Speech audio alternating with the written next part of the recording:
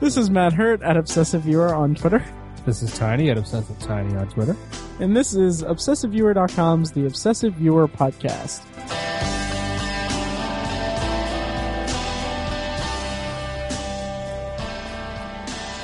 Hello, and welcome to The Obsessive Viewer. We're a weekly movie and TV podcast that covers a specific topic, be it genre, trope, movie, or show. Each episode, you can find back episodes at OV150.com, find the blog at ObsessiveViewer.com, and also subscribe to the subreddit at r/ObsessiveViewer. In addition to that, you can also support the podcast on Patreon.com at Patreon.com/ObsessiveViewer, help support us by leaving a review, a rating and review on iTunes for us. Please do. It helps a lot, and hopefully it's a positive rating and review, this jumbled intro notwithstanding.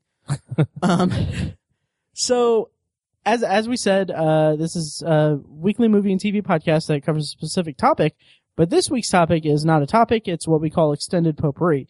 Tiny, do you want to tell the listeners what exactly potpourri means to us? Yeah, potpourri is it's a bowl of like different in things the context of the podcast. Oh, crap. Okay.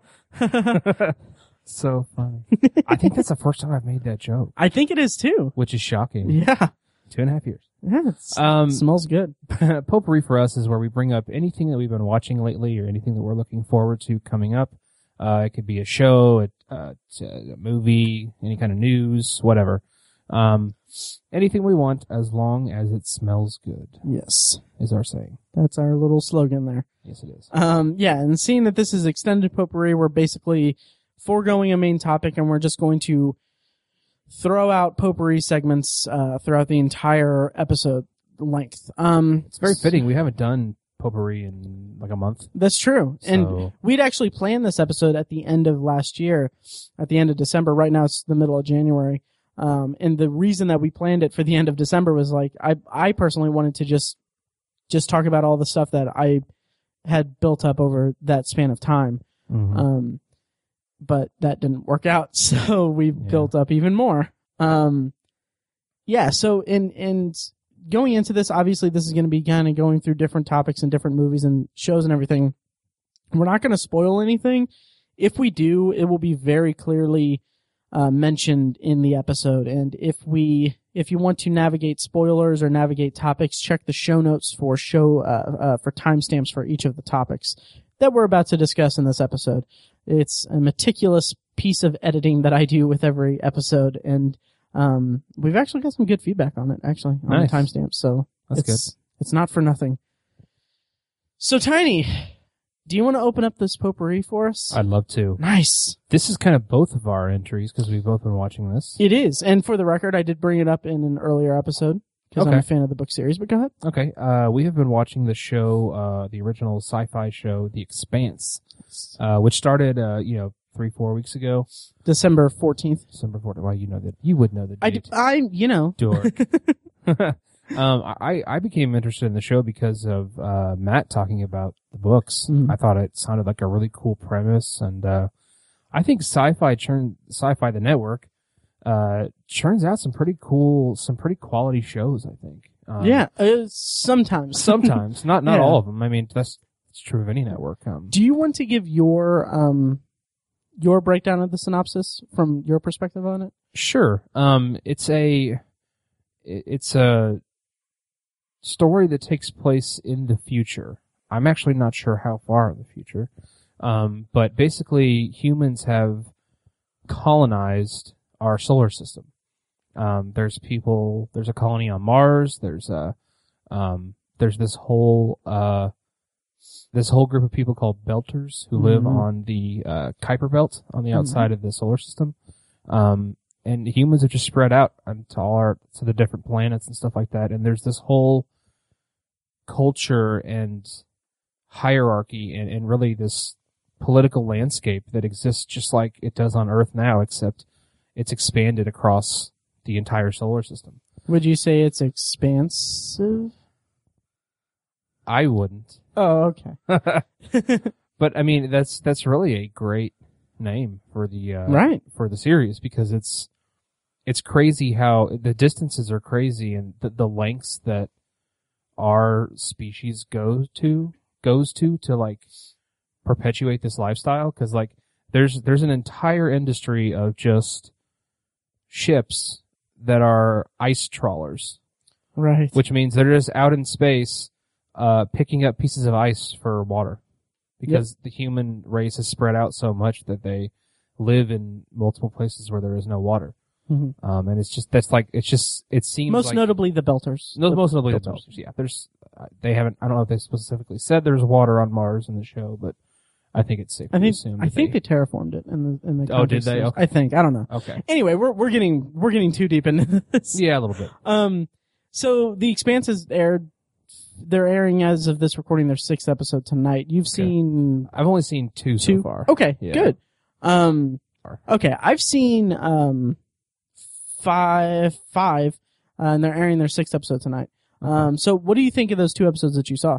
I think it's pretty impressive, really, what they managed to do. You could tell from the get-go that they were like committed to the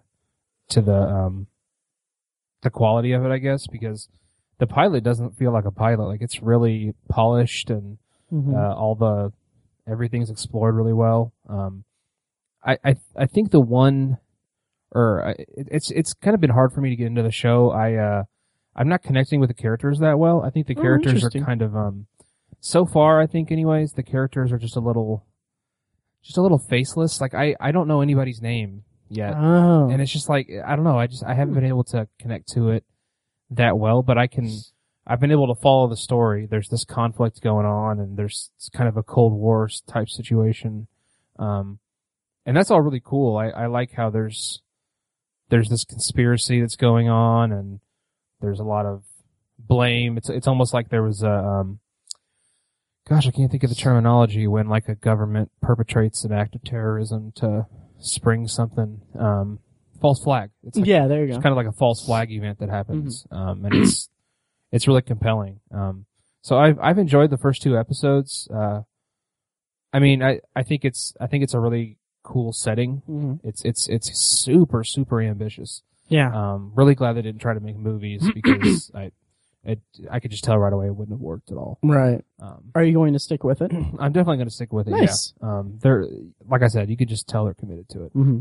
And it's worth like noting everything that it was renewed for a 2nd season. Nice. So that made me very happy, actually, because I've read 3 of the 5 books that are currently out of it, and I really enjoy the books. Like the 3rd one wasn't as strong as the other 2, but I just love I love this universe and the characters at the center of it. Like, the crew at the heart of the story is Holden and his little crew from the Canterbury in the 1st episode and beyond.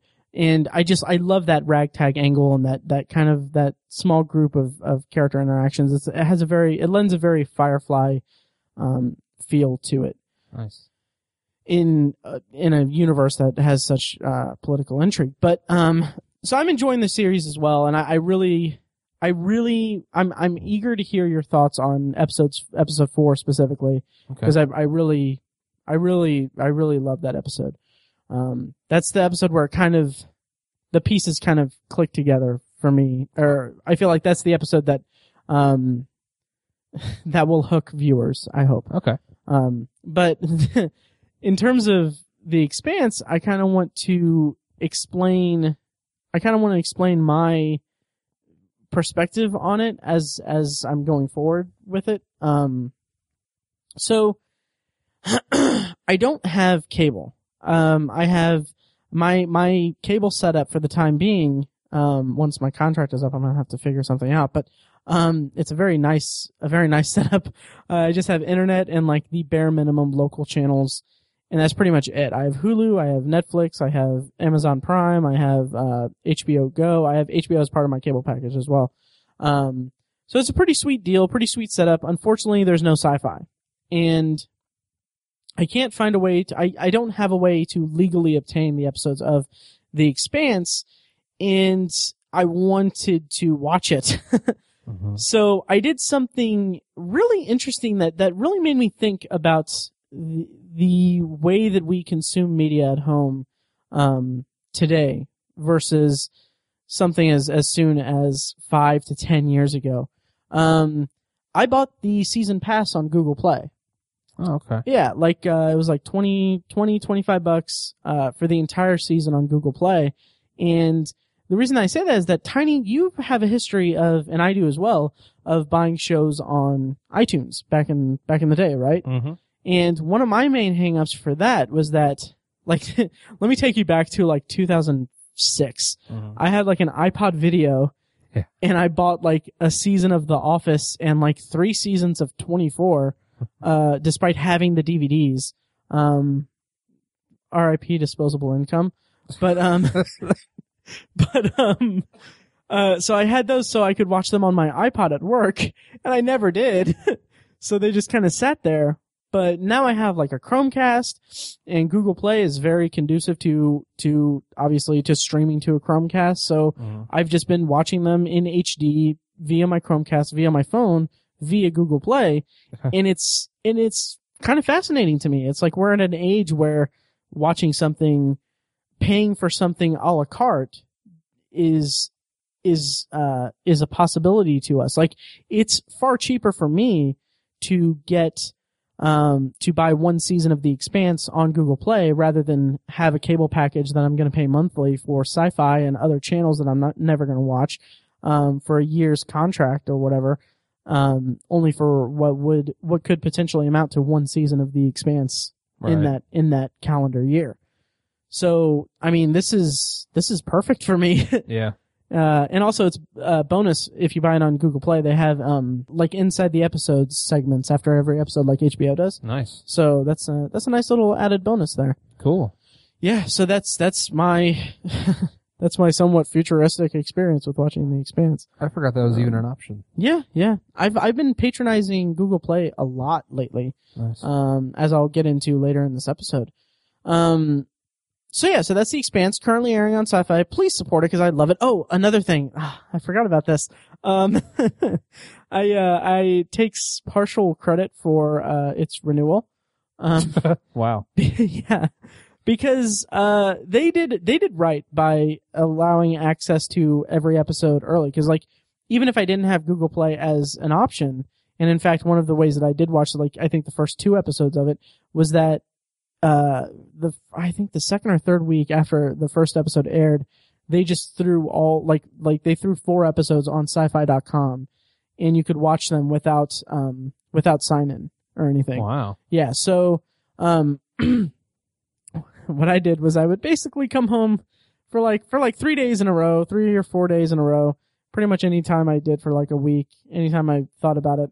I, would just kind of open my laptop, go to sci-fi.com, play the first episode, mute my computer, and let it play through all 4 episodes. Oh my god. Cause I want to support the show. Yeah, I guess. Yeah, and my diligence paid off because, it's renewed. Nice. So yeah. You're welcome, Sci-Fi. You're welcome, Sci-Fi. You're welcome, Ty Frank and Daniel Abraham. They're the writers of the books. Right. Who politely declined, to be interviewed on the podcast. Very politely. Very politely. Yeah. Anyway. So enough about The Expanse. I'm gonna go ahead and jump over to my bunch of topics, basically. So these will be kind of brief. The way that I have this set up is that I have a lot of stuff to talk about. It's all stuff that I've been kind of like silent about on the podcast, until now. So what I'm going to do is I'm going to bunch together, different things and then kind of go somewhat rapid fire through each one. And then we'll go to Tiny's next segment, and then I'll do the same thing after that. So these are basically mostly theater viewings. The first one I saw was Trumbo. Are you familiar with this, Tiny? I am, yeah, but okay. I haven't seen it. Yeah, so it's Bryan Cranston playing Dalton Trumbo, the famed screenwriter that was one of the blacklisted screenwriters back during the Red Scare. And kind of the big selling point, at least in the trailers, is that this is the story of how he kind of started ghostwriting cheap sci-fi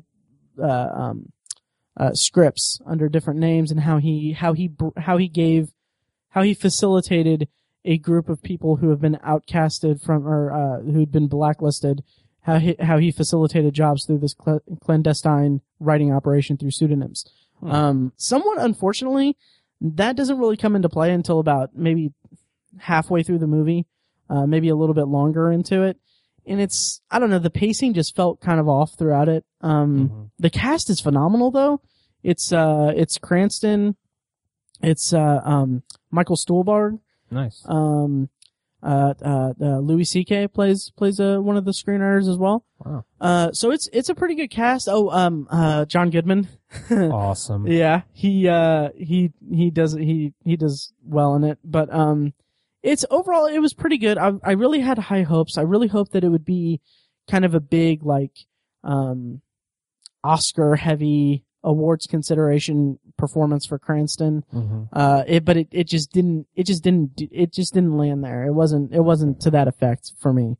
That's too bad. Yeah, I mean, it was pretty good. It was, I would give it just a pretty good all around. I wasn't too, distraught over it, or I wasn't too down on it, but I mean, I'm not gonna own it, and I thought it was just okay. Next up is this was all kind of toward a final push at the end of the year to watch as many 2015 movies as I could.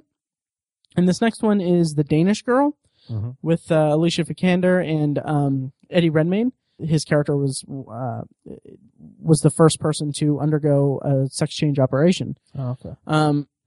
So it has that kind of cultural relevance that deep, or that kind of, it could have been a platform to show what, the struggle is like for transgender people today. Unfortunately, it's kind of a more straightforward biopic, and it's kind of dull, and I mean, I really hate to cast this on Eddie Redmayne particularly, but I feel like it's a little, how do I phrase it? It's a little too bad.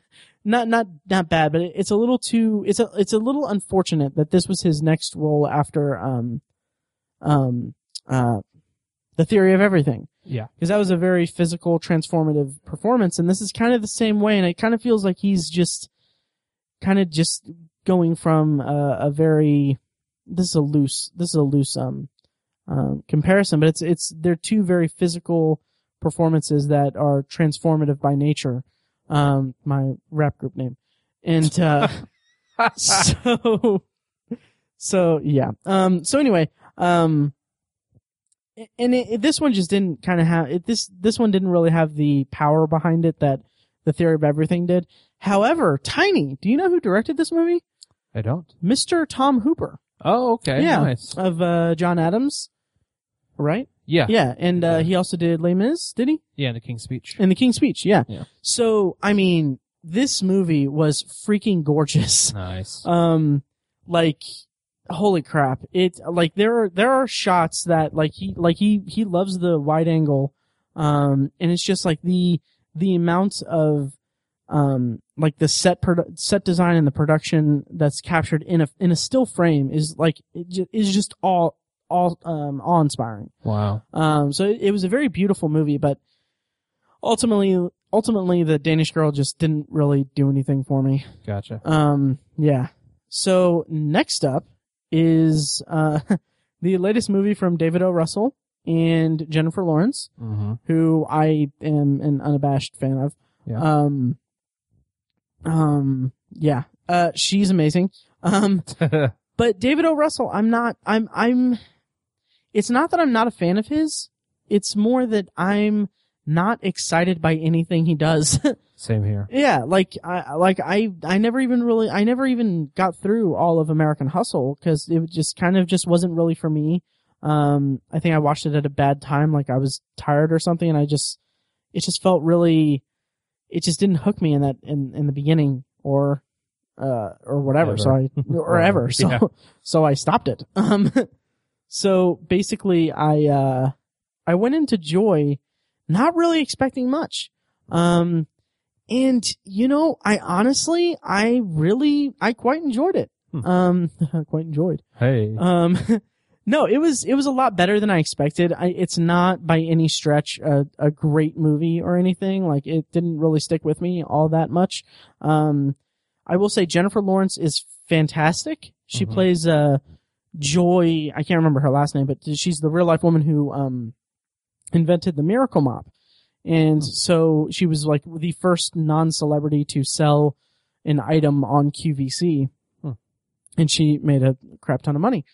So Joy is about her rise, and it does a really good job of depicting like a struggling single mother dynamic and how she has some family issues, like her dad moves back in with her, and her mom is very transfixed by television and just very lazy and lethargic and not doing anything with her life, which is kind of a reflection of Joy and kind of what makes her want to break out of that and do something with her life, basically. And then she's also living with her ex-husband, who is oddly really helpful to her and everything. So it's an interesting dynamic, but I feel like none of the supporting characters had like their due. Like there was, really? Yeah, it was very much focused on Joy and her story, which is fine. And Jennifer Lawrence does quite well with it, but I just feel like they had Robert De Niro as her father, and his main arc is how he is affecting her business, which was fine in its own right, but I feel like I was introduced to him as a character in his dynamic within the family and his dynamic with her mother and with her ex-husband. But none of those are really fully explored, and the only depth that his character goes through is his interactions with Joy in regards to the Miracle Mop. And I felt like that was just a little lacking for me. And then Bradley Cooper plays a guy who works at QVC who helps her get started, and he's just kind of if this wasn't a David O. Russell movie and Cooper and De Niro weren't part of O. Russell's like muse right now, they wouldn't be cast in that movie. It would just be kind of just like they would be less expensive actors because they don't have much to do in it. But gotcha. Yeah, but I will say that kind of toward the end of the movie, while I didn't think that it as a complete movie was all that great, I was still really endeared by Joy as a character, and to the point that kind of toward the end, there's kind of some pivotal things that happen, and there's some the way that the story ends for her was actually, it resonated with me. It actually kind of was effective on an emotional level. So nice. I appreciated that.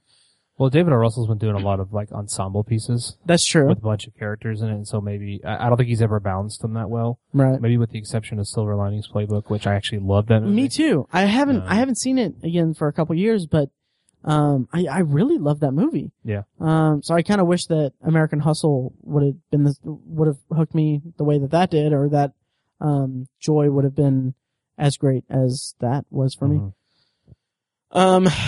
Then next up, another theater viewing is The Big Short, which in our Steve Jobs episode, guest host Greg Lenz talked about it in Potpourri as something he was looking forward to. And throughout the entire movie, I was like, Greg needs to be here and Greg needs to see this movie. Yeah. Yeah, it's so for him. It's and I really loved so much about it, actually. Nice. Yeah, it's about the housing collapse in 2008, and it's about how it's been a few weeks since I've seen it, but I could grasp it. It's about how a few people could see the writing on the wall and see how the housing market was created by a bunch of junk subprime mortgages bundled together, and how it's just basically a house of cards waiting to fall down.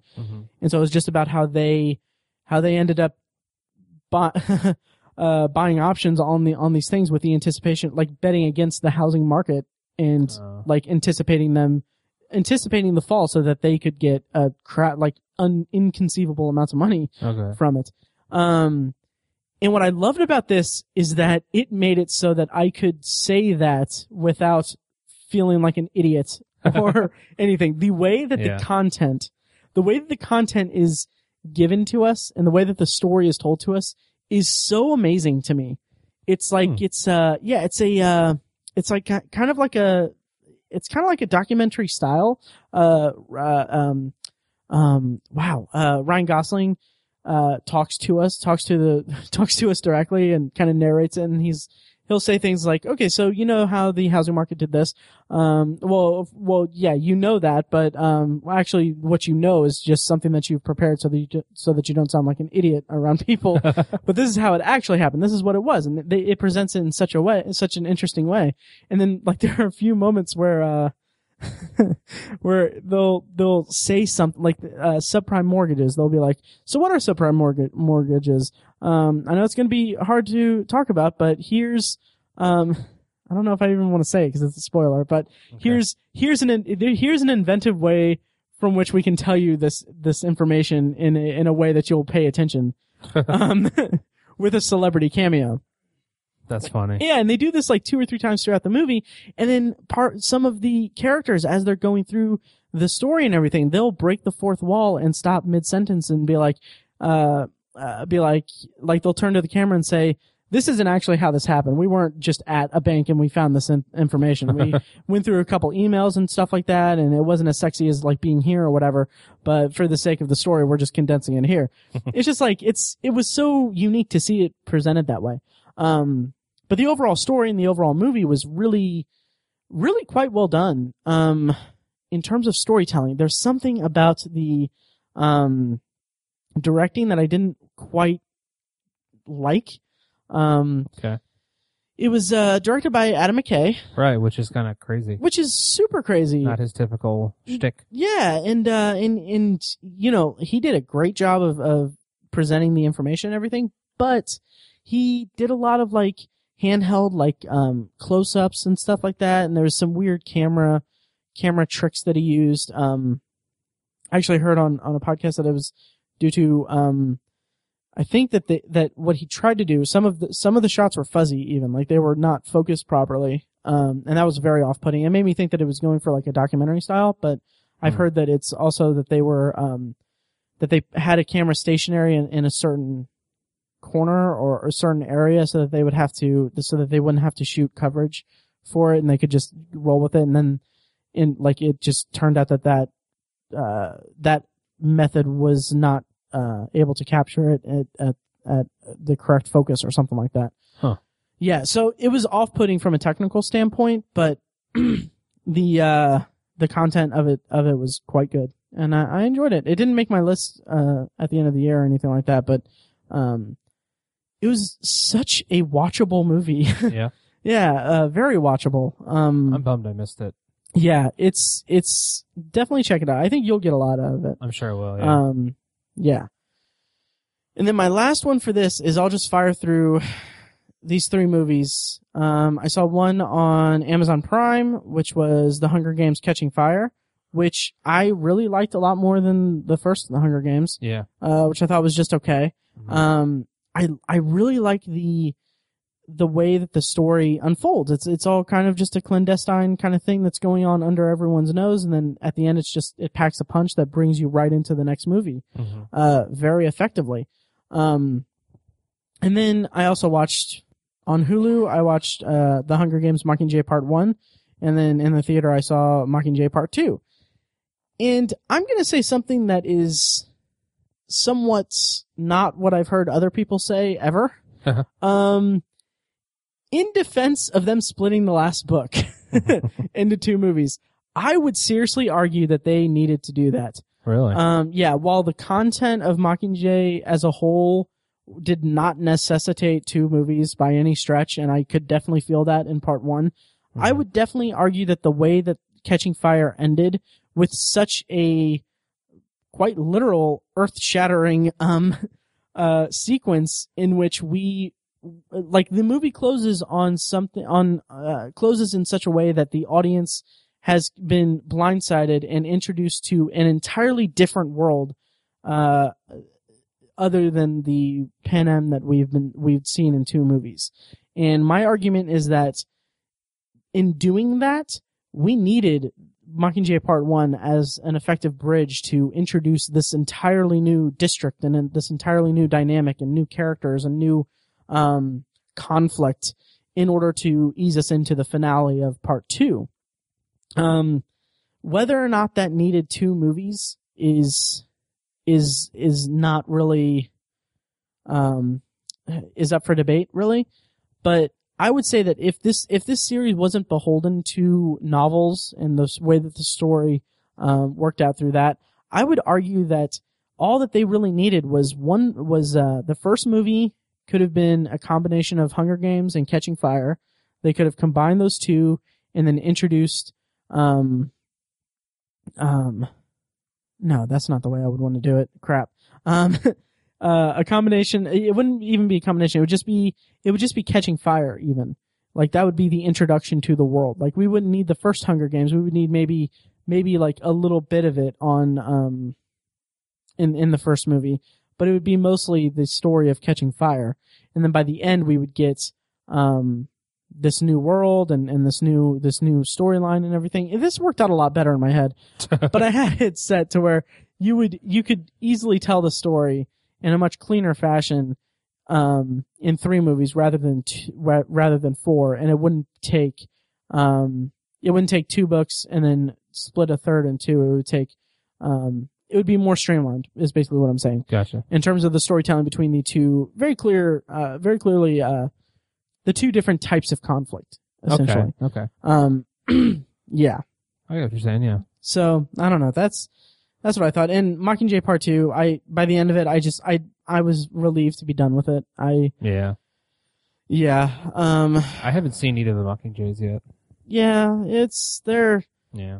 I mean, if you have any interest in finishing the Hunger Games series, and you've read the books, right? I read the books, yeah. Yeah, you might get something out of it. I will say that Mockingjay Part 2, there's a couple sequences that were very, very well done. I actually really appreciated them, but by the end of it, I was just kind of relieved. Like, it reaches a point where, like any movie, of this nature, it reaches a point where the conflict is over and we get the denouement, and we get to find out what happens with these characters. And with the absence of the conflict, I didn't care about the characters. Like, wow. I was like, okay, I don't care what these characters are doing now, at all. And the way that it ends, like the way that the conflict is resolved was telegraphed. So, like it was telegraphed so hard. Like I knew exactly what characters were going to do to end things. And I was just like, I was waiting for it. I was just waiting for it to happen. Not in a, oh, I can't wait to see what happens. More of a,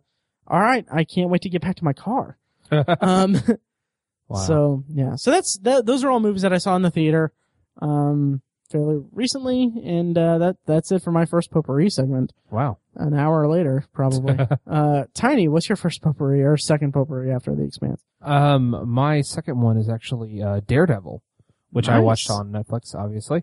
I put it off for a while and I don't really know why. I think I just kind of was hesitant to start it. I really don't have an excuse, but, you really talked me into it and I was like, well, I'm going to quit putting it off. And I finally watched it and I'm glad I did because it is so awesome. Right? It is so well done. Charlie Cox, man. He's just great. I mean, really, there's no weak link in the show. I think everyone does a really good job. I think it's interesting because the story is pretty, it's pretty formulaic for a comic book based, kind of a hero based story. I think Matt Murdock / Daredevil is a pretty standard hero, really. I think he has. I mean, obviously, there's the fact that he's blind in a way that sets him apart. Obviously, that's different. But what I mean is he has this incorruptible drive to save the city he lives in. It's very, very Batman.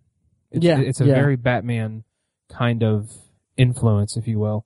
But it's really not a bad thing. I think it's Bruce Wayne has his own methods and his own reasons and inspiration for what he does. And I think Matt Murdock's are different. He's Bruce Wayne's a billionaire. Matt Murdock is not. Bruce Wayne is just a kind of a guy who's really good at doing hand-to-hand combat. Right. And then Matt Murdock is a guy who has almost like almost superpower. It's kind of a muddy area. He says that his senses are heightened and stuff like that. It's kind of a cop out in my opinion. The guy's basically a superhero. Right. So there's some little, I guess you could kind of knock it for those things, but honestly, it felt so fresh that I really, it doesn't feel derivative. Mm-hmm. It's a clear derivation, but it doesn't feel derivative. It's kind of, it's weird. The violence too. Yeah, the how visceral it is. I mean, you feel like you're up close and personal and like involved in a lot of the fights. They're not ridiculously theatric like Crouching Tiger, Hidden Dragon type stuff, like really ridiculous, physically impossible kind of stuff. It's not overly theatrical in that respect. And it's cool because you see the effects of what he does. They don't sugarcoat anything. He's constantly beat up and bruised, and he's got black eyes all the time. And I mean, there's a fight where he almost dies. It's really rough. Man, that's the one that it opened an episode, right? It was like the beginning of an episode. Yes. Ooh, that was one of the most brutal sequences I've seen in a while. And because he's so humanized in that respect, he has to be a great character.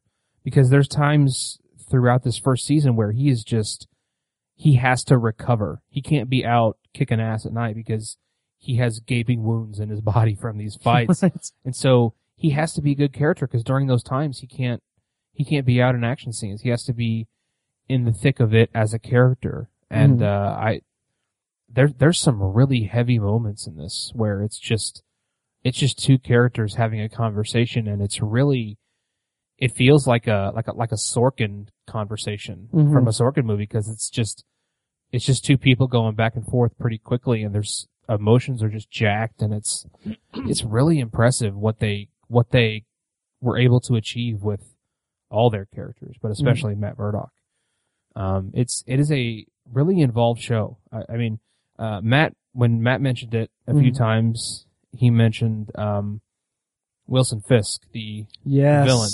And I agree with your statement that he's probably the best developed villain in what we've gotten out of Marvel so far as like visual, like movies and TV shows. Yeah. I can't speak to the comics, but right. The movies and TV shows we've gotten, I think he's probably the best villain so far. Most well-rounded anyways. Because he's given like equal time in the series to develop, and I love that about it. Absolutely. There's a whole episode that's just about his routine, kind of. Right. Oh, that's such a great episode. I need to rewatch it. It's so like, I already used the word visceral. I want to say the word visceral again, but it's just so you feel like you're in his head. And that's such a difficult thing to visualize psychology and then how a person thinks without them just coming out and saying it. Right. But they did it. There's not a bunch of stupid exposition. Absolutely. It was demonstrated visually really, really well. It's just, in so many ways, it's just a well done show. Absolutely. The new season comes out in March, and I'm so pumped for it. Oh, me too. Yep. Me too. And I like the format they're laying out for the show. I don't want to spoil anything, but the way they're formatting the seasons and the storylines and the show as a whole, I think is a really good choice, and it's going to be fun. Yeah. How'd you feel about the costume kind of toward the end of the season when he got the Daredevil costume in the show? I usually take issue with superhero costumes because they're just so ridiculous. Right. And so I was really happy throughout this whole season to have him. He's just pretty much decked out in black and wears a mask, and I think it's cool and it looks cool and it's effective, it's realistic, and then at the end, he gets the classic Daredevil costume, and it's okay. I can't give him too much crap because it's not like it's bright red and it's not like Fire Engine red, it's it's a muted maroon blood red kind of color. So I respect that, but it's still fairly silly. Yeah. I'm glad to hear you say that because I thought the same thing. Because that just all black suit with a black mask was just, it was just so cool, and it fit the tone of the series so well. It was realistic and effective, and you know. Yeah, so I don't know. I can't take too much away from him for what the guy wears. Right. Yeah. It's not anything that was damaging to the series overall by any stretch. Right. Yeah. So that's Daredevil. It's on the Netflix. And do you mind if I go next with my big bunch of stuff? Deborah Ann Wool is just gorgeous. Oh, she's amazing. She's a great actress. So I'm not trying to take anything away from her. Right. God, she's just beautiful. She is. Yeah. She is. And her character has such an interesting arc. She does. Yeah. Oh. Yeah. Such a great show. It's good. Yeah. So kind of leapfrogging off of that, I'll go into what I've been watching on Netflix, really. And I'll go ahead and go out of order of what's on the screen right here, but I watched the 8-episode run of Wet Hot American Summer First Day of Camp. Wow. Yeah, Tiny. Have you ever seen Wet Hot American Summer? Yeah, I saw the movie. Yes. So Wet Hot American Summer First Day of Camp is a prequel series made 15 years in the future, made 15 years after Wet Hot American Summer, a movie in which the camp counselors of the camp were already 10 years too old for their characters. And it's so freaking hysterical. The movie Wet Hot American Summer is one of the zaniest kind of comedies. It's like there are things that happen that are just so bizarre and so out there and so unexpected. And First Day of Camp just carries that spirit on in spades. It's amazing. And you see the origin of so many different characters, so many different interactions, and so many different things. Like, there are so many just random origins throughout the run, and it's I can't give anything away, but it's hilarious. I had so much fun watching the show, and I'm probably gonna watch it again fairly soon. Nice. Yes. And then also I watched seasons 5 through 10 of It's Always Sunny in Philadelphia. And man, okay, when was the last time you watched It's Always Sunny, Tiny? Oh, it's been a good 4 or 5 years. Right? Same with me. I kind of dropped off around the end of season 6, I think. Yeah. And I mean, it's not really that the quality dipped for me or anything like that. I just thought that I just didn't really feel like watching it anymore. Yeah. And man, watching these seasons of the show is it's so amazing to me to think that after 10 years of the show, it's still consistently funny, and it's consistently well maintained. They've gotten more money and they can do more things. So it kind of loses some of that grungy kind of dirty appeal, but it's the growth of the interactions or of the scenarios that they play out, and it is tremendous. And I want to single out one episode in particular from season 9. It's called The Gang Wants to Get an Award. And it's so on the nose and really kind of this wasn't really subtle, but the entire episode is basically a metaphor for why It's Always Sunny in Philadelphia doesn't get nominated for Emmys or award consideration. Okay. And it's freaking hysterical. I was cracking up throughout it the entire time. They go to a more popular bar that is clearly supposed to be like a popular sitcom. Mm-hmm. And it's wow, this bar is is lit so well. And it's not dark and weird. And then they go up to the bar and they see the bartender is this really really happy and charismatic guy. And then this black guy comes up and he's like, "Oh, hey guys, can I get your drink order too?" Or he says some witty remark to the bartender, and he's like, "That's why you're my best friend." And then the gang, Mac is it's cool because they're clearly best friends, but no one's bringing up the fact that the guy's black, and because they're so un-PC and they're so out of touch and everything that's what they focus on. Oh my god. And then the bartenders go through this whole thing where there's a will they won't they with the bartender and the cute waitress and the whole time the gang is just kind of spectating it and saying I really want them to get together, but she's got that boyfriend that's never in town and all that. And it was really funny to see them poke fun at what's more popular. And then toward the end of the episode, they go back to the bar and they're trying to pitch why, or they're trying to decide why they never get an award. Because the whole thing is that the the best bar in Philadelphia award or something is like up in the air. And they're like, why did we never get this? We've been around for years, and why are we never considered for it? And then they're like, well, is it because of our placement? And then they're like, no, that bar down the street opened up and they got a ton of awards last year. And, it's fantastic. Like that episode alone made me really happy. That's funny. That's season 9. The gang wants to get an award, or wants an award. And then finally I watched 3 movies on Netflix. I'll run through them really quickly. Beasts of No Nation is the Kara Fukunaga, child soldier, in Africa movie, with Idris Elba. That is a movie that, Netflix bought and produced. I don't know if they produced it, but they bought it and distributed it onto Netflix, and also a limited, run in theaters. I really, really liked the movie. It was very gripping. It was very tragic, cause it's about a child soldier. Idris Elba is phenomenal in it. Nice. He does this really great, kind of general character who's commanding these child soldiers, and it's a very impactful performance and everything.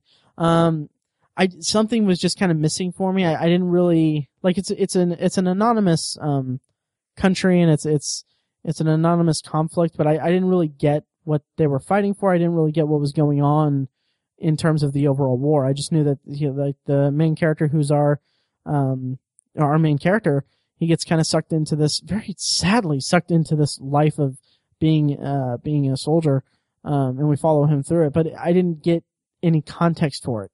Having said that, there's some just amazing visuals in it. Like, it's Kara Fukunaga, so he shot it like there's one moment that is like devastating to me, and it's stunning from a technical standpoint, because it's all one take. Mm-hmm. It's like a 5-minute single take where the kids are raiding this house, basically. And then something happens in it that is a reflection of the character's growth. The main character, Agu, I think his name is, he basically sees a woman, and he has a moment of clarity, and then he does something horrific, and it's just the way that the entire scene plays out is so, like, it was like it's gonna stick with me for a little while. Mm-hmm. And the fact that it was all one continuous take, involving small child actors who I believe were all like they weren't like native actors. They were like actual, like they just found African children in the area, I think, and cast them that way. They weren't like professional actors. And the way that they could get that performance in that long of a take was just stunning, actually. So that's Beast of No Nation. Quite good. A little lacking for me, though, overall. Okay. And then I watched Tangerine, which was a movie I missed when it was at Indie Film Fest last July. It's a movie about transgender prostitutes, and one that gets out of, I think, rehab, to find out that her hooker her pimp / boyfriend, cheated on her. So the entire movie is her trying to find him, to confront him about it. And the kind of big thing about it is that, I think it was, produced by the, what is their name? The Duplass brothers. Oh, the Duplass brothers. Yeah, I think that it was produced by the Duplass brothers. But the kind of appeal of it is that the entire movie is shot on an iPhone. Really? Yeah, and it's like, when I say that, like, you get the sense that, like, oh, like, you take your phone out and you're shooting it. It's not like that. Like, they had a rig, and they had a separate thing for sound and all that, but it was using an iPhone to shoot it. And you can tell, like, the quality is very unique to that, to that style. And it really helped actually, come across as not gimmicky, but actually helped the story quite a bit. It was entertaining. It was pretty funny. The actor who plays the pimp is the guy who played Ziggy in The Wire. Okay. So, yeah. And he does a fine job. He's the only recognizable actor. But yeah, it was a fun movie. I didn't waste any time doing it or watching it. Then finally I watched Slow Learners, which I won't really talk that much about it, but, It's a comedy with Adam Pally from Happy Endings, which, by the way, Happy Endings in its entirety is on Hulu right now, so watch it if you haven't yet, if you have Hulu, because it's so hilarious, and I really wish that it had a bigger shot, but it had 3 seasons, so it's fine. Mm-hmm. But it's Adam Pally, and I can't remember the woman's name, but they play kind of like awkward, really goofy characters who aren't really good at dating, and they decide to change their personalities to become more fashionable and kind of just dickish, really, and kind of slutty, really. Wow. Yeah, and it was okay. It was just okay. I wish it was better. The opening scene, though, the standout of it is the opening scene is Adam Pally on a date, and he not to get too personal, but this resonated with me in a big way. The date isn't going well. He's awkwarding it so much. And then he asks the woman when he notices that it's not going well, he says, what is it about, like the kind of classic, like, what is it about me that I can't get, that none of my dates are going well? What is it? And then the woman just unloads every insecurity that he has. She just says it. Like, wow. You look kind of like, I can't remember exactly what she said, but something like you look like your eyes don't belong, or it looks like I don't remember, I'll butcher it, but it's like she goes systematically through every single thing that's wrong with him. And it's like, it's one of the funniest things I'd seen in a movie, in 2015, really. Honestly, I'll just say that. It was hilarious. But unfortunately, the movie overall wasn't really to my liking. And that's Slow Learners, and it's on the Netflix. And that does it for Netflix, for me. Tiny, what is your next potpourri segment? My next potpourri segment is a TV show that just premiered, this week. It was on the 10th, Sunday the 10th. It's a new show, produced by Peter Berg. It is called Live to Tell, and it's on the History Channel. Basically what it is it's actual, veterans, telling a fantastic story that they experienced during the War on Terror, basically. Okay. It's exclusively stories from veterans who have fought in Iraq and Afghanistan. Mm-hmm. So there's no First Gulf War or Vietnam or anything like that. Sure. And it's really just these professional warriors who sit down and basically tell you the story of one of the worst things that's ever happened to them. I think, I don't know exactly what every story is going to be, but I think every story is going to involve a soldier being killed. Wow. And that there's only been one episode that's aired so far, and that's what the first one was. It was about Mark Allen Lee. He was a member of SEAL Team 3, and they fought in Ramadi, Iraq, during 2005, 2006. At the time, it was the most dangerous place in the world. Wow. And they were responsible for infiltrating enemy territory, taking some territory, and setting up an outpost. Okay. Which is like unheard of in warfare. It's literally like, let's go behind enemy lines and kick them out of these buildings by basically killing them and take over the buildings and never leave. Wow. That's basically what they were doing. It's really impressive. Okay. And at that time, no Navy SEALs had died in Iraq or Afghanistan. Okay. And that was from, Afghanistan was late 2001, or maybe early 2002. Iraq was 2003, so 3 years and 2 years, no SEALs had died. Mark Lee was the first one who was tragically killed. He was a machine gunner. Wow. And he was kind of like he's basically the guy who provided cover fire when they were trying to move or trying to get around. He was almost like their shield. Okay. And unfortunately, what happens to shields is they get hit with things, and he got hit and he tragically died. But these guys are just unbelievable. Just the caliber of men that they are, it's just so interesting to see them tell these stories and explain all the emotions they were going through and explaining why they do it and why they like it. Mm-hmm. There was one guy who was the leader of SEAL Team 3. He's since retired. He was in the Navy for 20 years, 25 years. He said the only way he just had these amazing lines, that aren't really lines. It's just his own personal philosophy. He said, my job is to find bad guys and kill them.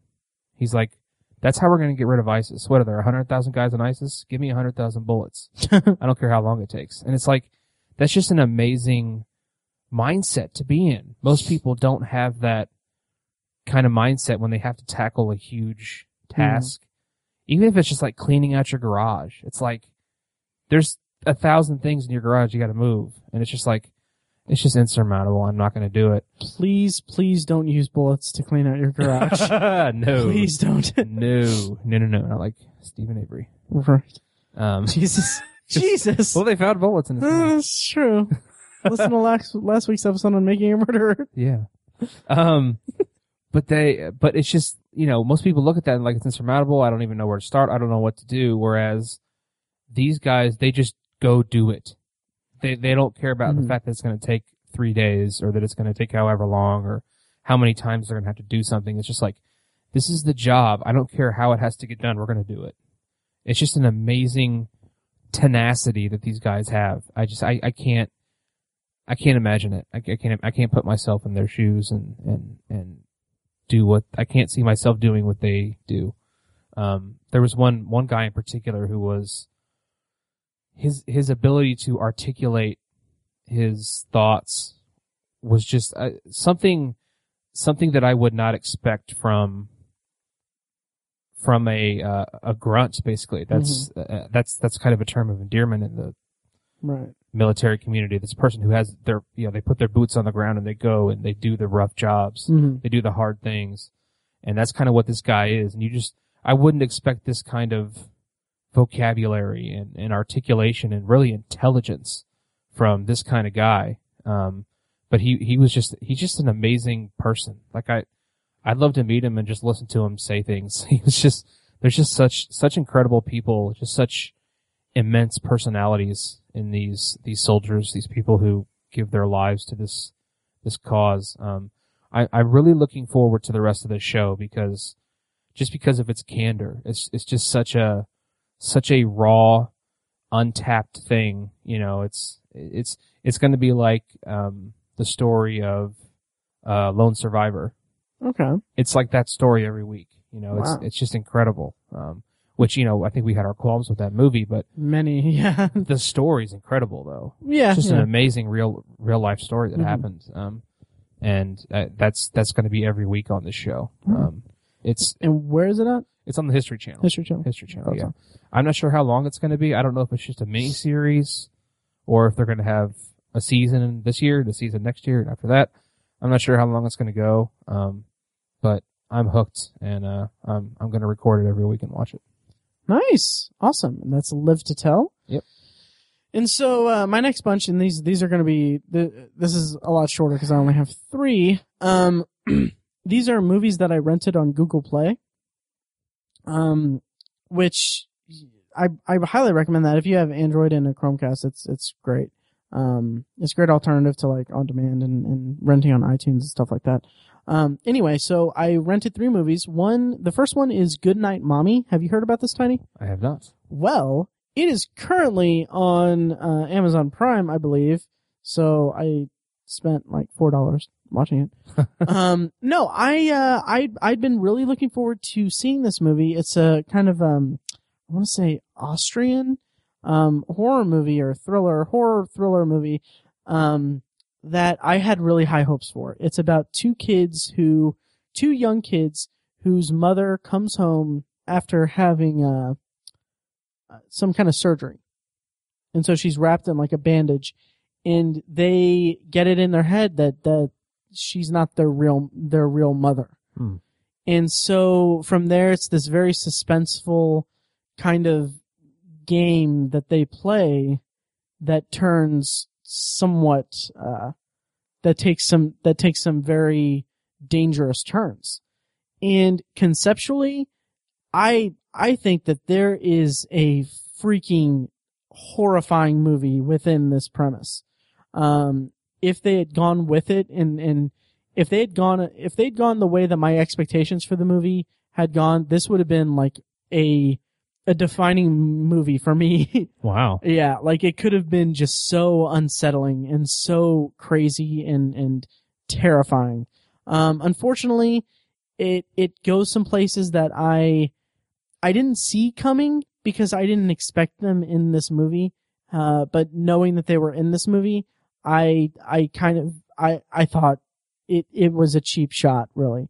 The way that certain things unfold is just, it comes across as lazy and derivative of the genre itself, and something that I didn't need, considering that I could have, that I truly believe this could have been a really, really incredible movie.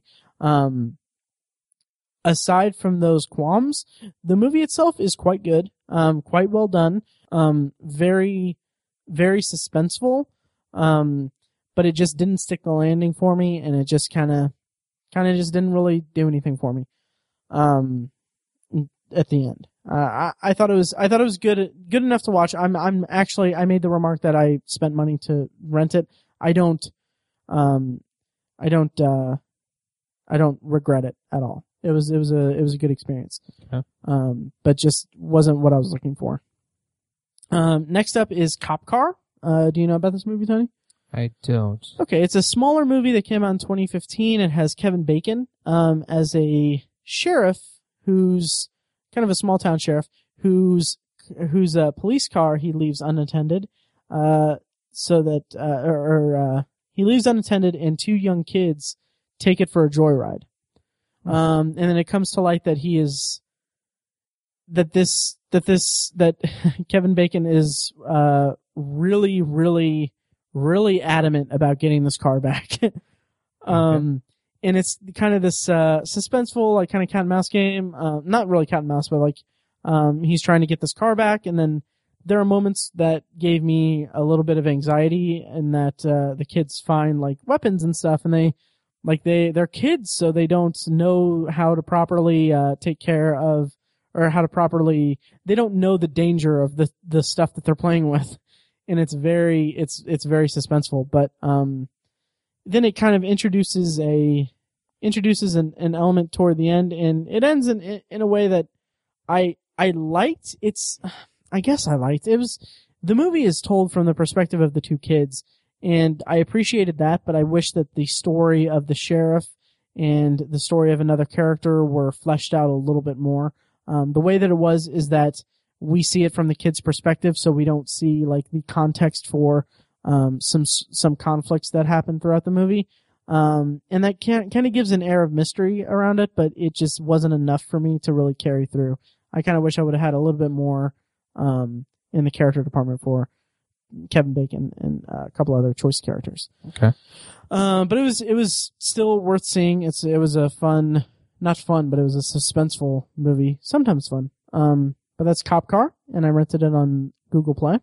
Okay. And then my last Google Play movie is a movie that our frequent guest Fekis actually brought up in our bonus episode at the end of the year. I can't remember what episode number that is, but it was one where we talked about movie trailers.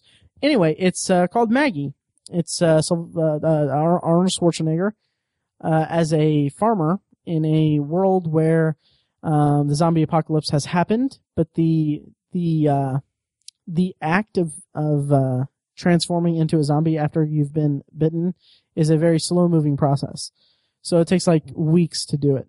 And so what we get here is a zombie infection movie that is a character study and a movie about a family, somewhat broken family, and what Arnold does in deciding what to do with his daughter who is slowly dying. And it's an emotionally resonant movie, I guess. It's emotionally gripping, and it's handled effectively. it's a little long. It feels a little long and drawn out a little bit. I didn't really. I had a harder time connecting to the story and the pacing than I would have expected to, given the content. But Okay. it leads to a place that was emotionally satisfying for me in telling its story. So I recommend it. So that's Maggie. And here Fekas talk about it a few episodes ago in our bonus episode. So Tiny, what's your next one? My next entry is also a movie. I watched this the other night. It's Aloha, which came out in 2015, I believe. It is the latest movie from Cameron Crowe. And Right. I think Cameron Crowe is a pretty good writer. I think his movies are pretty enjoyable. They're accessible and set themselves apart. I think he has a pretty recognizable style. But this movie really sucked. I really didn't like it. It is the least accessible movie he's written, in my opinion. Ooh. It was sporadically strung together, and that's the best thing I can say about it. Jeez. Actually, the best thing I can say about it is that the performances are pretty good. Okay. Bradley Cooper, always just a fun character, fun actor to watch. I love how when he just seems to have chemistry with everyone that he ever works with. And I think that's apparent in every one of his movies. So he was great. John Krasinski was in this movie. He gave a very subdued performance, but really perfect for the character. Okay. For what they were trying to communicate. Rachel McAdams had a lot of work to do because her character was very, very circumstantial and just like very, just a character that served to support another character. Oh. And it's just, I feel bad for her because she made a lot out of what was given to her and she wasn't given very much. So Rachel McAdams was very good. Nice. And then Emma Stone was one of the other notable actors in it. Her character was just super weird, not quirky in a fun, cute way, just weird. And it was a little detrimental for her. I think she did a great job with what she had, but what she had was weird. It's just, she's played a quirky, fun, super cute character before, and she's such a likable person and such a likable actress. So she salvaged what she could from the character, but it was too weird, too inaccessible of a character to really latch on to. Bill Murray was also in it. I forgot about Bill Murray. He's barely in it. But like I said, performances are all pretty good. It's just, it was just a collaboration or a compilation of scenes. It wasn't a flowing movie at all. The premise is that there's, Bradley Cooper plays a contractor for a private defense company. And he used to be in the, I believe it's Air Force, and he worked and lived in Hawaii where there's a large Air Force base, and he was like a really big deal, in the Air Force when he worked there. Okay. But he ended up getting deployed and, was severely injured, broke tons of bones, and he couldn't serve anymore, so he moved to the private sector, I guess. And he comes back, and like Rachel McAdams plays his ex-wife, and John Krasinski is her new husband, and his handler is Captain, played by Emma Stone, her character. Okay. And he has to like kind of facilitate this deal with this private company and the Air Force. And Bill Murray plays the billionaire owner of the private defense company. So there's all this conflict in there. He has this past that's all wrapped up in this new job he's trying to do. So I think it was a pretty good premise for a movie, but like I said, it was just strung together with the weakest script. I really was disappointed with it. I couldn't follow what was going on a lot of the time. It's just, I couldn't figure out the motivations for what was happening in each individual scene. It was just, Jeez. It was just really, really convoluted. I was really disappointed. It could have been a good movie. Are you a big fan of Cameron Crowe himself? Because I'm looking at his filmography, and I mean, I love Almost Famous. Mm-hmm. I'm not too crazy about saying anything. Haven't seen Jerry Maguire in a long time. Yeah. I'm a fan of what he does. Mm-hmm. I just think some of the movies that he's turned out are pretty overrated. Okay. Almost Famous to me is a pretty overrated movie. Mm-hmm. I think it's a good movie. I understand why it got some Oscar nominations and stuff, but right. I think it's just a little bit overrated. It's almost great, right? I respect him for his style and how he sticks to what he does, and I'm always curious to see what he's going to do next. But this time just did not work out at all in my book. So okay, yeah. So that's Aloha. Aloha. So my last batch of topics for this extended potpourri is 3 TV shows that I watched on Hulu. And the first one will be pretty brief, although it deserves to be talked about more. It's just, I watched it months ago and I just never brought it up on the podcast, but it's Fargo, the TV show.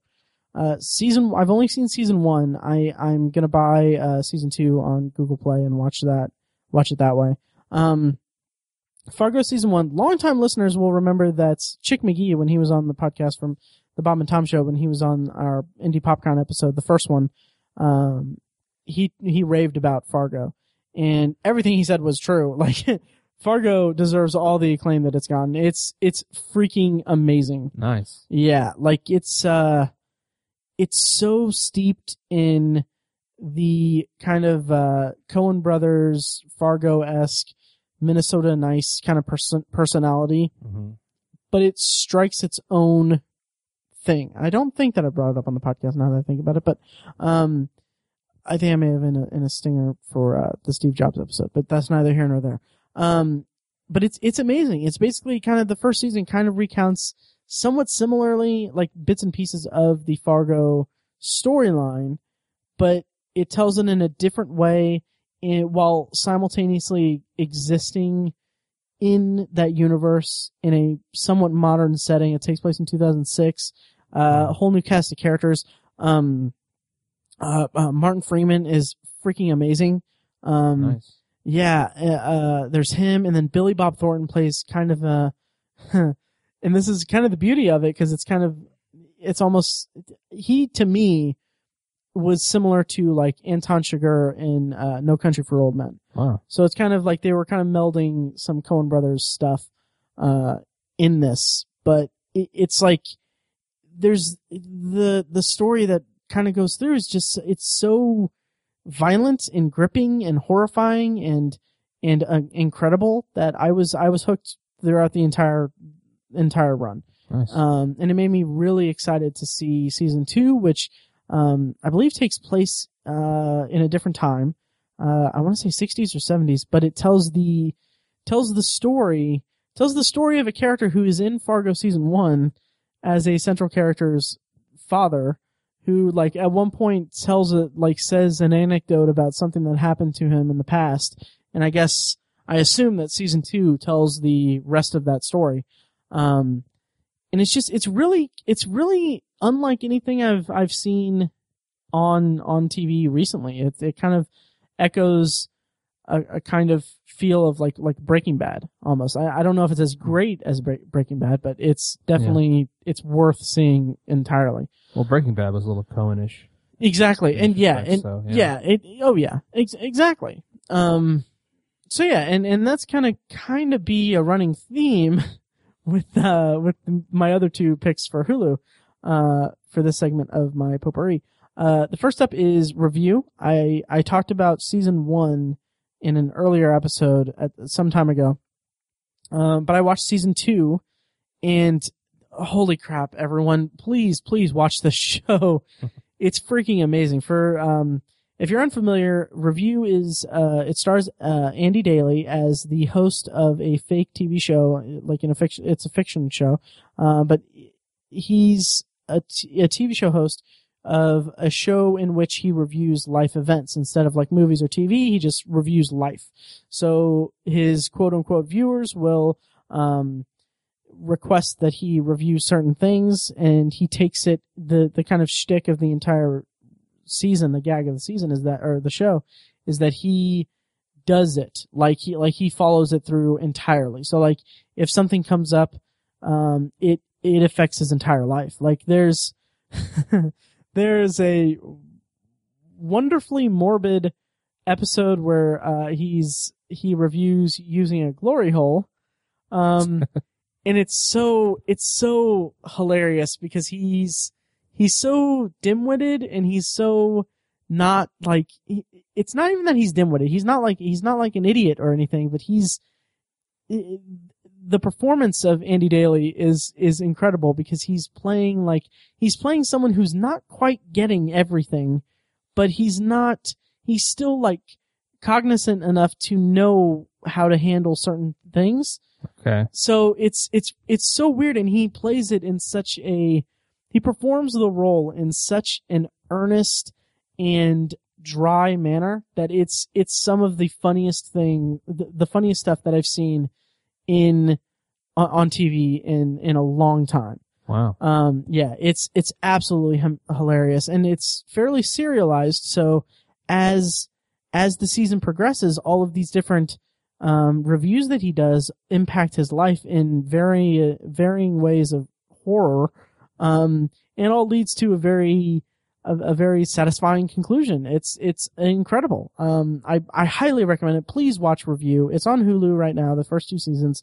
And I hope it's been renewed for season 3. I'm not sure. But, and then my last one is another Comedy Central show. It's Nathan For You. Tiny, are you familiar with this at all? Barely. Okay. So, I binge watched 3 seasons of Nathan For You. Just when I thought a TV show couldn't be any funnier than Review or Wet Hot American Summer First Day of Camp or It's Always Sunny or anything else, I see Nathan For You and I am freaking blown away. Wow. It is incredible. Like, please watch Nathan For You. It is some of the most genius comedy I've seen maybe ever. Wow. Yeah, it's Nathan For You is Nathan Fielder this is real. I don't know how real it is or how scripted it is or anything, but basically Nathan Fielder goes to small businesses that are struggling, and he pitches horrific ideas on how they can increase their sales and increase their customers, all that stuff, increase their performance.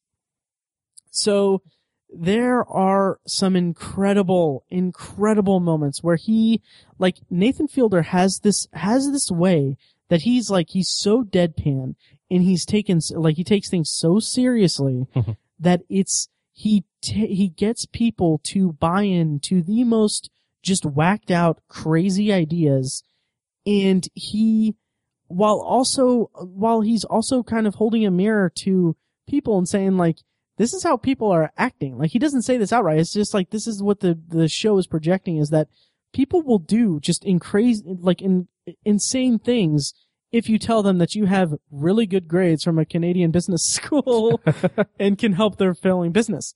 And it's the stuff that he gets people to go along with is out of this world, like, insane. Like, there are several examples that I can give, and it's going to sound so weird, and some of them are not going to be reflective of the overall quality of the show, but in terms of subversiveness, there's an episode where it's not a traditional episode like he normally does. It's basically the entire episode is him building up to this escape act that it's like presented as if it's going to be a hugely televised event. And but the thing is, it's basically he's going to be handcuffed, and he has 90 seconds to break free of the handcuffs, or else, and this is where it gets really pretty screwed up, or else a robotic claw is going to undo his pants and expose him to children in the audience, thereby costing him his freedom and making him forcing him to become a registered sex offender. Oh my God. Yeah. And the genius of this is that the entire episode is him getting all the people together to go along with this stunt. Like he gets a police officer to be on hand. He gets a judge to like expedite the paperwork in case it fails. And like he does all of this stuff just to get people to go along with it, and people do. It's wow. And like in perhaps one of my favorite moments of all 3 seasons of this damn series is that he goes up to the tent that has the parents of the children that are going to be potentially exposed to a nude adult male in person, and he says he pops into the tent and he says, "Hey guys, I just want to let you know everything's going well. We're getting all set up now. Just so you know, for the show, we're going to be blurring out your faces in case people think that it's weird that you're allowing us to have your children in this situation." And then the camera cuts to the parents, and they're barely pixelated. It's pure genius. That's and so funny. It's amazing. And there are so many other episodes. There's if you can only watch a few, I watch all of them. Just watch all of them. There's one where he helps a struggling a small, very hole in the wall burger shack, and the burger shack, and it's in LA, and like it's advertised as the best burger in LA. So he pitches that the guy do a promotion where if you don't think it's the best burger in LA, the owner of the restaurant will give you $100 out of his pocket. Oh my God. And the whole thing is that he's being totally deadpan and totally serious, and he's telling him like, well, it is the best burger in LA, right? And so the guy, knowing that he's on camera, is like, well, of course it is. But you can see he's like not like he knows that it's not like it's not, God. and it looks like just a regular burger. Oh, that's funny. Yeah, and it escalates from they take him. Nathan gets him on a radio show in LA. And talks to the DJs about it and everything, and then like this is when he gets them going along with the plan and everything. And so he's explaining to him, and the guy's still kind of shaky and stuff. He's like, yeah, and then like they get callers calling in saying like, well, what if people lie and because they just want $100? And then Nathan just kind of casts them aside and all that. But the genius of it is that like Nathan asks how many people are listening right now, and then the DJ's like, about 3 billion people. and then also my final thought on this part is that the DJs ask Nathan, and they're like, so yeah, this is great that you really believe in the product and everything. And Nathan's like, oh, I'm just taking his word for it. I haven't tried it or anything. And it's some of the funniest, most like just insane the amount of stuff that they do in 3 seasons of the show. Like in the show, it's amazing how it can remain consistently genius throughout 3 seasons without people like getting onto it or anything like that. Mm-hmm. And it's amazing. It's going to be back for season 4, I believe. And I will say that the season 3 finale, I won't give away anything that happened in it, but it is like as a standalone episode, it's freaking like it's mind-blowing how incredible it is from a performance art standpoint kind of thing. Mm-hmm. Like just it's unbelievable. Like Nathan Fielder is going to be a name like that's going to go down in comedy history. Yeah. In the future. It's insane. And it's Nathan For You. All 3 seasons are streaming on Hulu, and I'm sure you can find it on Comedy Central and all that stuff. So yeah. Nice. Please watch those shows, everyone. They're amazing. Nice. So Tiny, why don't you round us out? Yeah, to round us out, I really don't have a lot to say about this, but I wanted to bring it up because it's something that you've been into lately. I might squee. I started watching Star Trek, the original series. Yeah. With good old James Tiberius Kirk. Right. Played by, William Shatner. Mm-hmm. It is very, very good. I'm enjoying it a lot. I'm kind of surprised. I didn't think I'd like it that much. I thought it was going to be like inaccessibly cheesy, like think of like 50s sci-fi B movies is that's kind of what I had in my mind. Right. And there's that that's in there definitely, but the show just has so much heart. There's so much like philosophy around it that Matt's mentioned that before. Mm-hmm. It's really its own genre. The whole, adventure-based philosophical kind of sci-fi where you really are exploring what's essentially a human experiment, as opposed to, as opposed to finding really crazy things. It's more about how, as human beings, we react to what's in front of us and how we address problems, how we problem solve, and how you take someone who's kind of like a military or like an explorer kind of person, and you put them in these situations where they have to make moral decisions and they have to try to decide whether or not they'll make this decision which will kill 100 people or this decision which will kill 5 people. Mm-hmm. It's like, you have to choose the lesser of two evils, and it's like you just explore the human psyche, and the show really explores the human psyche and how we socialize and what we choose to do with our intelligence and how we choose to explore things. It's just it's a very deep show in that respect, and I'm just surprised by it. I never took the time to really find out what the heart of the show was, and I'm glad I'm watching it. I've only seen about 7 or 8 episodes, maybe 9, something like that. Do you remember what the last episode you saw was, just offhand? Was it anything with mind control on a ship, a penal colony? Maybe. I can't. One of my minor complaints is that it seems like all of the 7 or 8 episodes I've seen, 5 or 6 of them are about a person being taken over by something. Right. It's a little repetitive in that respect, but it always has a different spin on it. So I give it credit for that, but at the same time, I kind of wanted to branch out a little more. Did you watch The Cage? Like the original pilot? Yes, I did. Okay. And that was great. Yeah. It was a lot more serious. Yeah. Than the show became, I guess. Mm-hmm. Yeah, it's funny because I'm looking at the episode list now. Here in a few episodes, you're going to get a 2-part episode that is basically, I'm gonna butcher this, but, they basically took The Cage and, they recut it into this 2-part episode about Spock and the Enterprise. It's kind of interesting, but, the reason I asked if it had mind control or whatever is that, or did you see an episode with, small children?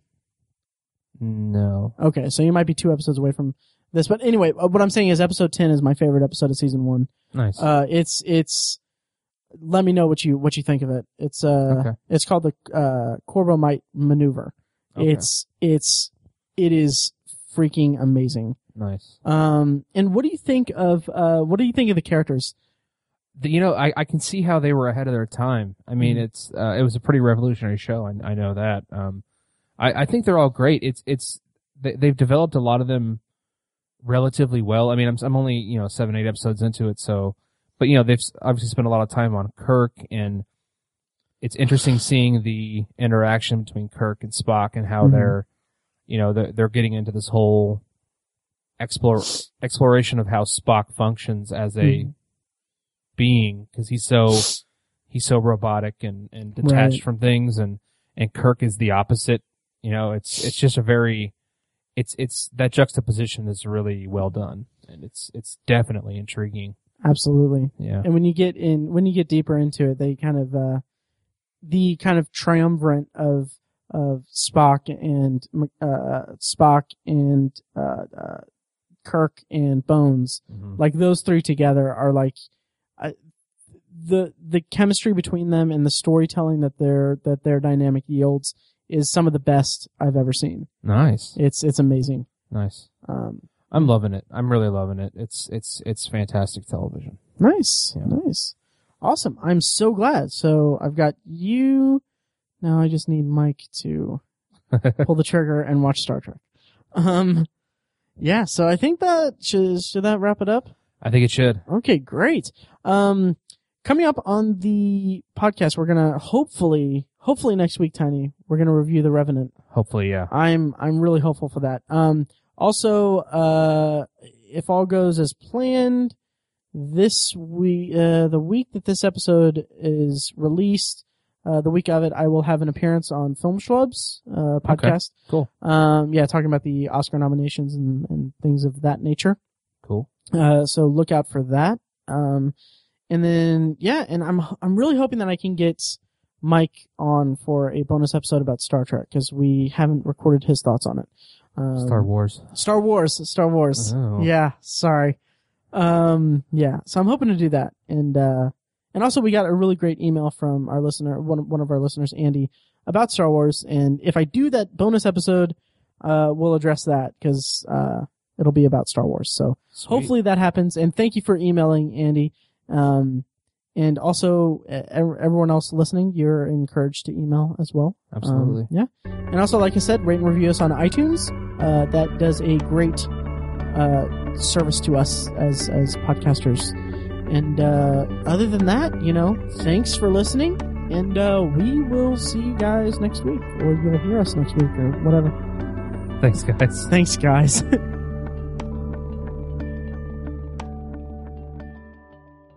Weird.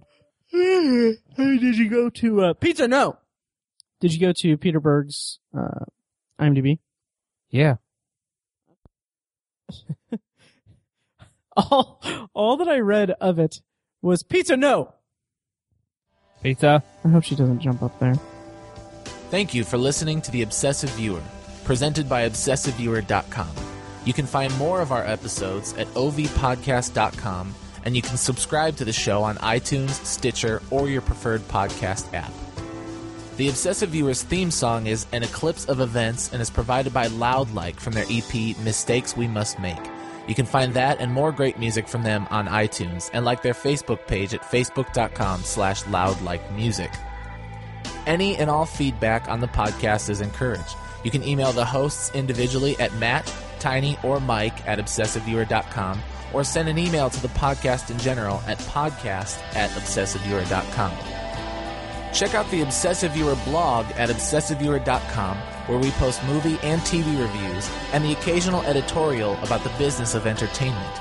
You can also like us on Facebook at facebook.com/theobsessiveviewer and follow us on Twitter at ObsessiveViewer, at ObsessiveTiny, and at IamMikeWhite. If you want more obsessive content in your life, check out our sister site, ObsessiveBookNerd.com, for book reviews, author spotlights, and a general celebration of reading. Finally, if you're philosophically curious, check out Tiny's side project podcast, The Secular Perspective, which explores the concepts of faith, religion, and existence from the perspective of secular hosts. You can find that at thesecularperspective.com and subscribe to the podcast on the podcatcher of your choice. Again, thank you so much for listening. We love you. Be excellent to each other.